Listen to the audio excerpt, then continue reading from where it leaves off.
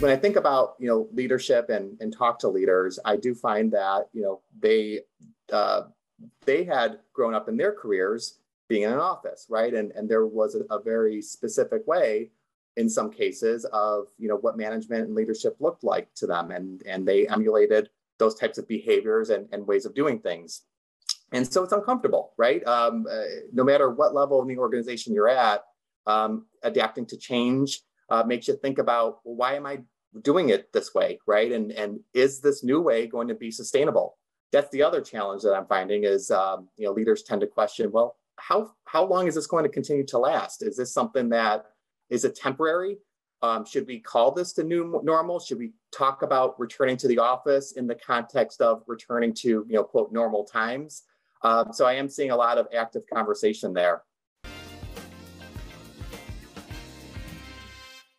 Hi all, welcome to yet another episode of Hacking HR podcast. Today's conversation is exploring how leaders can lead and coach their team in a remote work model.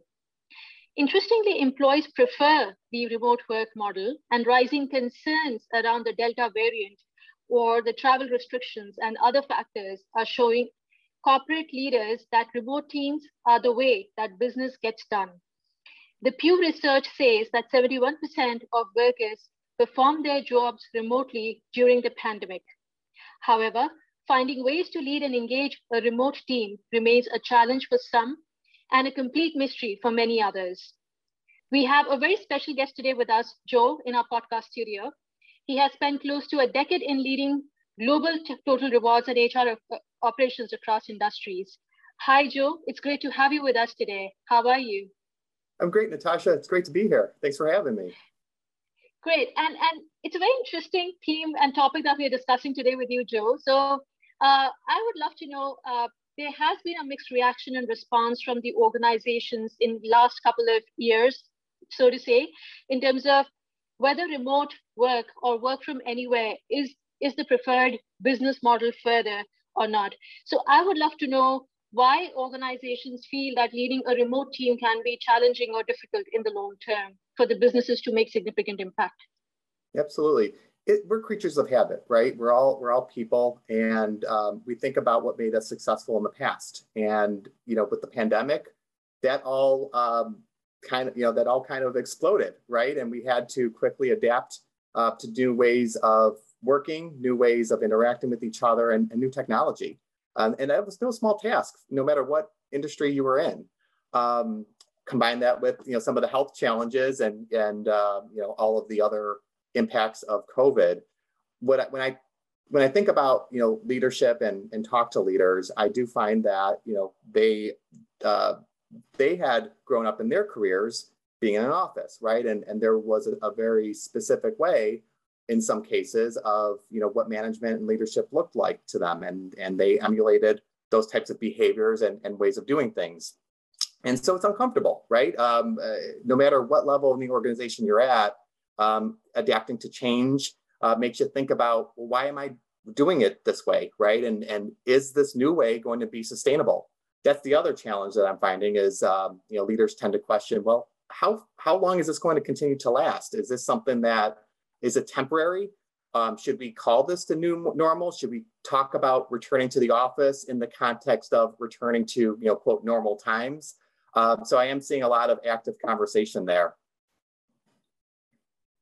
Interesting. So as you pointed out, there's also got to do with the changing people behavior. And I think people behavior in these last couple of months has changed so rapidly that earlier organizations would do these surveys to understand in about a year's time how the behavior model is and what's going to be the expectations way forward, which then reduced to 6 months, then quarterly. And I think now what I hear from organizations like Capgemini, etc., it's by the hour or by the day that they see from their analytics that people behavior is changing. So today in the morning, a sizable population will come back and tell you that let's come back to work. And then there's another sizable the same sizable population after 5 hours, the next survey would say, forget it, I just want to stay at home and work. So I'm very keen to know that what are some of the factors that are influencing these behavior changes, and how is it that the leaders can actually keep pace with the changing behavior to ensure that the teams are not falling away from the purpose, the overall purpose of leading the agenda or the goals to the overall achievement of the business performance? So we have to think about this person by person, right? Everyone's personal circumstances are changing, sometimes by the day, right? When you think about, individuals' health, right? What's going on in their family? Do some people in their family have COVID? Are they taking care of others? How are they feeling personally? And then there's a Zoom fatigue. If you're in an office environment, there are some days where you crave that human interaction and you want to see someone's face and all of their nonverbal cues, right? But then there are other times, and I see this, within teams, team that I lead is, we're done with video, right, for the day, and it's okay to acknowledge that and adapt accordingly. So I don't think there's a one-size-fits-all solution. I think people are still trying to figure out what is the right groove for them, and that groove might change day to day. I think if nothing else that we can take away from this experience with COVID and remote work, it's that agility is the name of the game going forward, right? We have to be able to adapt to the moment, adapt to changing circumstances, and just be okay with the fact that each day might look different. That can be exhausting sometimes, right? And what that requires is communicating sometimes about communication. I find that sometimes or often it's important to talk about, hey, are we going to be on Zoom today? How are we feeling? Have we had enough meetings? Did what I say in that meeting make sense to you? Are you understanding my intentions behind what I'm saying? And so I think that leaders really need to be more in tune with their people by having those conversations before and after those key interactions. Beautiful. So, which brings me to another question for you, Joe. How do you see leaders can maintain a resilient culture and support their teams and people wherever they are to continue to engage, to stay motivated, to stay aligned with the overall business values and the purpose again? You have to get to know your people. And so your one-on-ones, for example, should not be just focused on tasks. Use that as an opportunity to continue to build rapport, even more than you would have in an in-person environment.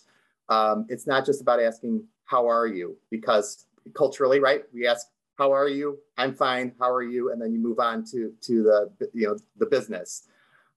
Spend some time within reason, right? You don't want to, you want to respect boundaries, but get to know what motivates the employee, right? What are some of the needs that might not be readily apparent? If you're starting to see some pattern changes, right, in their energy level, in how much information they're sharing, their level of engagement, you really have to use, all of your senses to recognize that, and then to start asking clarifying questions, and then adapting your own approach, right?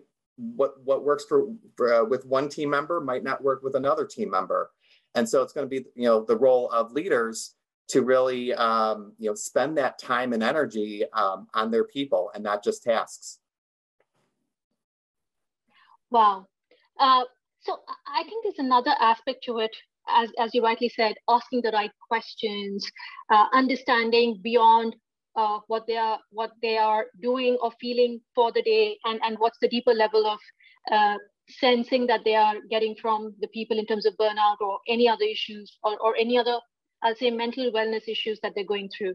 But I think often than not, leaders themselves forget that they are also part of that journey, and they are also going through a burnout.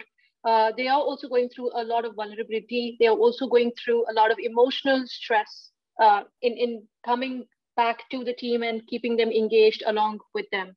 So how do you see, or what are some of the key advice points to the leaders of how they can continue to build their authenticity, as well as bond or connect with the teams globally in a remote setup more deeper, so that they are also able to share what they're going through and the team is able to accept them without being judged?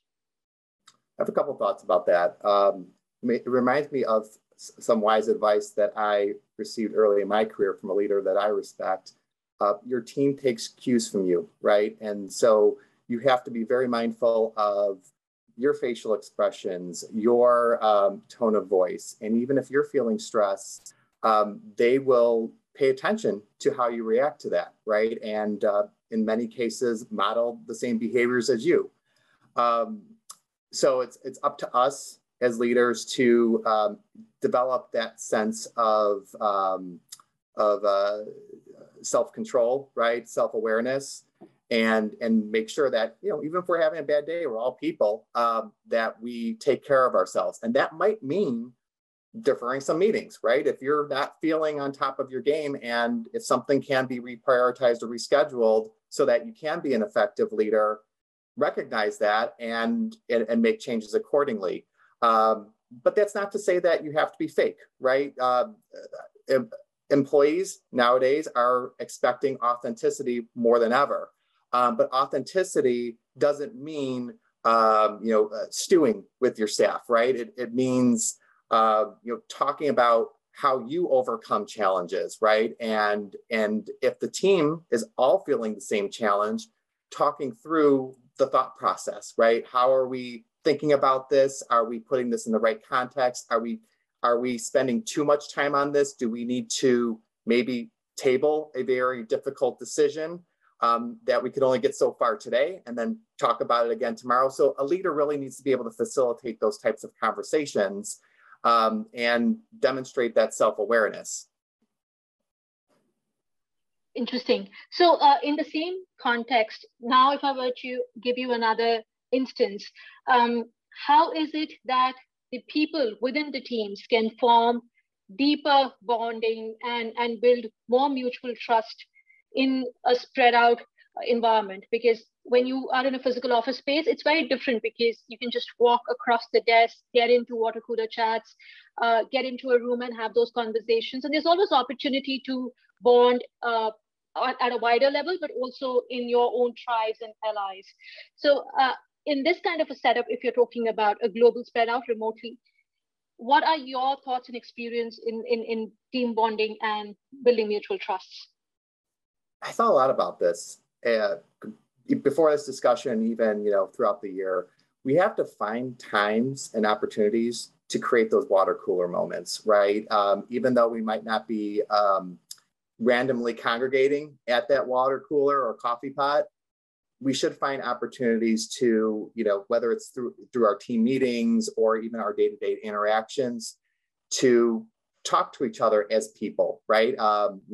Ask about, what you're looking forward to, on the weekend. Ask about some of your, challenges, during the week, right? If you see someone's cat on the screen, talk about it, acknowledge it, and have a little bit of levity, right? And you can learn more about people, and asking questions, will help build that rapport. It's not easy though, right? You have to develop that confidence to, and comfort to, ask those types of questions and build those types of relationships.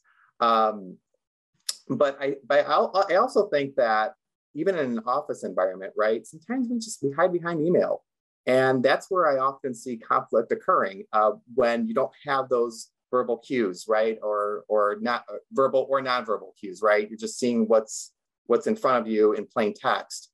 And one thing that I encourage my team to do is when they're faced with a difficult conversation, is to pick up the phone. You don't have to necessarily be on video, but at least have more human contact so that the person can hear you asking the question in a very open manner, right? And perhaps that can de-escalate some of the tension or perceived tension. I've also seen some cases where it was just a misunderstanding about what was in writing. Someone was moving too fast, wanted to get a message out, and they meant no harm by what they were saying. And then the recipient of that message had a different belief that wasn't rooted in any type of intention or fact. So again, we have to try really hard But I don't know if it's that much harder than it would be in an office environment. I just think that the form of communication, the vehicle for communication is different. We're on a video or a phone versus walking over to someone's desk. Wow. So, Joe, I'll give you another situation from a physical work environment and help me relate back to your experiences in how it's got adapted in the virtual work. So typically, the leaders, when they have new people coming on board, there are moments of mentoring, coaching, not just the individual, but also the wider teams to accept the individual in the wider aspect into the organization. I think what I keep hearing every now and then from the leaders and the HR fraternity as well, that they are finding it extremely challenging to be able to coach and mentor these kind of relationships online. Call it Zoom fatigue, call it the inability to connect to the different cultures. I mean, there's just tons of reasons that they can come back to you with of why it cannot happen. So in that context, I have been thinking, and I would love to hear your views. Do you suggest that it's better to have an external certified coach coming in and helping the leaders and the teams to get into this kind of conversations and start bonding? Or do you still feel that there are some elements which the internal leaders are missing out on and they should be focusing on to make this a more meaningful relationship in terms of mentoring and coaching? I think that there's always value in bringing an external perspective, right? I don't know from my perspective whether that is going to help build sustainable practices once the consultant leaves, right? So no matter whether you start out with some external help or not, I think at the end of the day, we should flip the paradigm about what we expect out of leaders in integrating their new team members to the organization and the team, right? And that would include things like making sure they have a buddy to ask those, even if it's not about tasks, about doing their specific job, but how do you navigate the company, right? How do things get done here? What are some of the internal politics, so to speak, that you have to navigate? What are some of the unspoken rules? Those are some of the things that I find can be even more challenging in a remote environment, that you don't get a feel for that by when you're not walking the hallways and hearing other conversations and seeing people's body language. So having some sort of contact within the organization to acclimate them to the culture, I think is going to be essential. But the other piece that where I see leaders typically not thinking about as much is getting that new team member into the fold of decisions and conversations. We're all creatures of habit, right? So when we have been working with other team members and stakeholders across the organization, we're just used to emailing them, right? Or calling the same upon the same people. A leader's role should be to make sure that those individuals are also looping in the new person, right? And catching them up on why decisions were made and asking them questions, right? So I think extra care there will help that new person not only feel welcome, but it will help make them effective and ramp up even more quickly.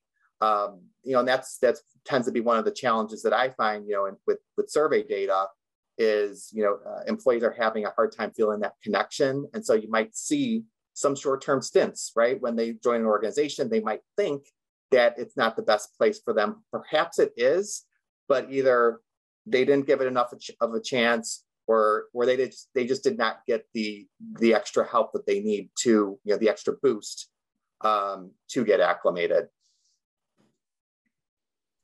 Super. So in this whole setup, if you were to talk briefly about the emotional well-being and the mental health as well for everybody together, again, what are some of the coaching elements that leaders can bring in for the team members? And do you see a possibility of a reverse coaching happening? So I've seen people doing reverse mentoring, but do you see possibilities of reverse coaching happening between the leaders and their team members to see that both are kind of balanced out in their emotional journey as they foster the relationship deeper. Yeah, I'm very pleased to see that mental health is something that companies are actively talking about. And that, in my opinion, wasn't the case 5 years ago. It was still a bit of a taboo subject for various reasons, right? Mental health is health, and we should, as leaders, make sure that we create a safe environment where people can talk about mental health in the context of, here's how this is impacting me as a team member, right? As a colleague. Of course, within reason, right? There are certain situations where it's more appropriate to, maintain that, that distinct line of appropriateness. But we all can't help but recognize that we bring our emotions to the table. We bring our mental health, our physical health, and that all impacts our ability to perform. So where I see leaders being able to support this is having open discussions about how the team's feeling, right? What is the current mood? What are the current needs? And if you focus on those needs and behaviors, you can uncover additional needs, right? Is there additional reinforcement needed with respect to mental health services, coaching, things like that? That all comes from the top. So we need to make sure that not only do our line managers, do well with that, but that the executive leadership is creating an environment that they're talking about mental health and what the company is doing to support each individual's mental health, and with whatever those needs might be. That could include some certain programs or coaching, like you were mentioning, right? Different resources that are available on demand virtually. We should have all these programs ready to go, and the managers should be well educated on what resources are available, so that when they, if they do see an issue happening on their team, right, they're referring those team members to the appropriate resources just in time. Great. As we're getting closer to the end, I'd like to ask you the final question. Your advice to the HR leaders now. We've been talking about business leaders, etc. HR leaders now, in terms of how they can do more effective coaching to the business leaders to ensure that the entire organization cohesion continues to get built, and they're moving in the same direction to achieve the overall objectives. I think HR leaders should bring some data to the table, right? It's that's where we can ground ourselves in decision making. If we can find some data about whether it's team burnout, any we of absence that might be occurring, and other performance issues, things like that. If we can tell that story in very clear terms to the leadership, I think then we can all come together, right, and draw some conclusions and determine what are the appropriate actions we're going to take. But that's not a one-time exercise, right? It's looking at the data, making some decisions about possible interventions, programs, et cetera, and then monitoring progress. The data doesn't always tell the complete story too, right? So we again should create an environment that it is safe for leaders in the organization to talk about the issues that they're seeing and some of their recommendations. I think that executive leadership would be wise to show an openness and willingness to try new things, and recognize when things are not working, right? Not every decision or intervention is going to work just exactly as you planned. And it's okay, and especially in the context of today's world, it's okay to adapt. So I think showing that humanity and that extra care and adapting their own styles will have a ripple effect in the organization. Amazing. Thank you so much, Joe, for sharing all those insights and spending time with us on this podcast today. It was wonderful having this entire goldmine of information being shared with our viewers and our listeners. Thank you, everybody. Stay tuned for the next episode of the Hacking HR podcast, and I will see you soon. Thank you and take care. Bye-bye. Thank you, everybody, for watching or listening to this podcast. I hope you enjoyed the show. Please follow us on our social media and subscribe to our newsletter so that you can stay informed of all the things that we're putting together for you from the Hacking HR community. Thank you so much. Please continue to stay safe, stay well, stay strong, and we will see you soon.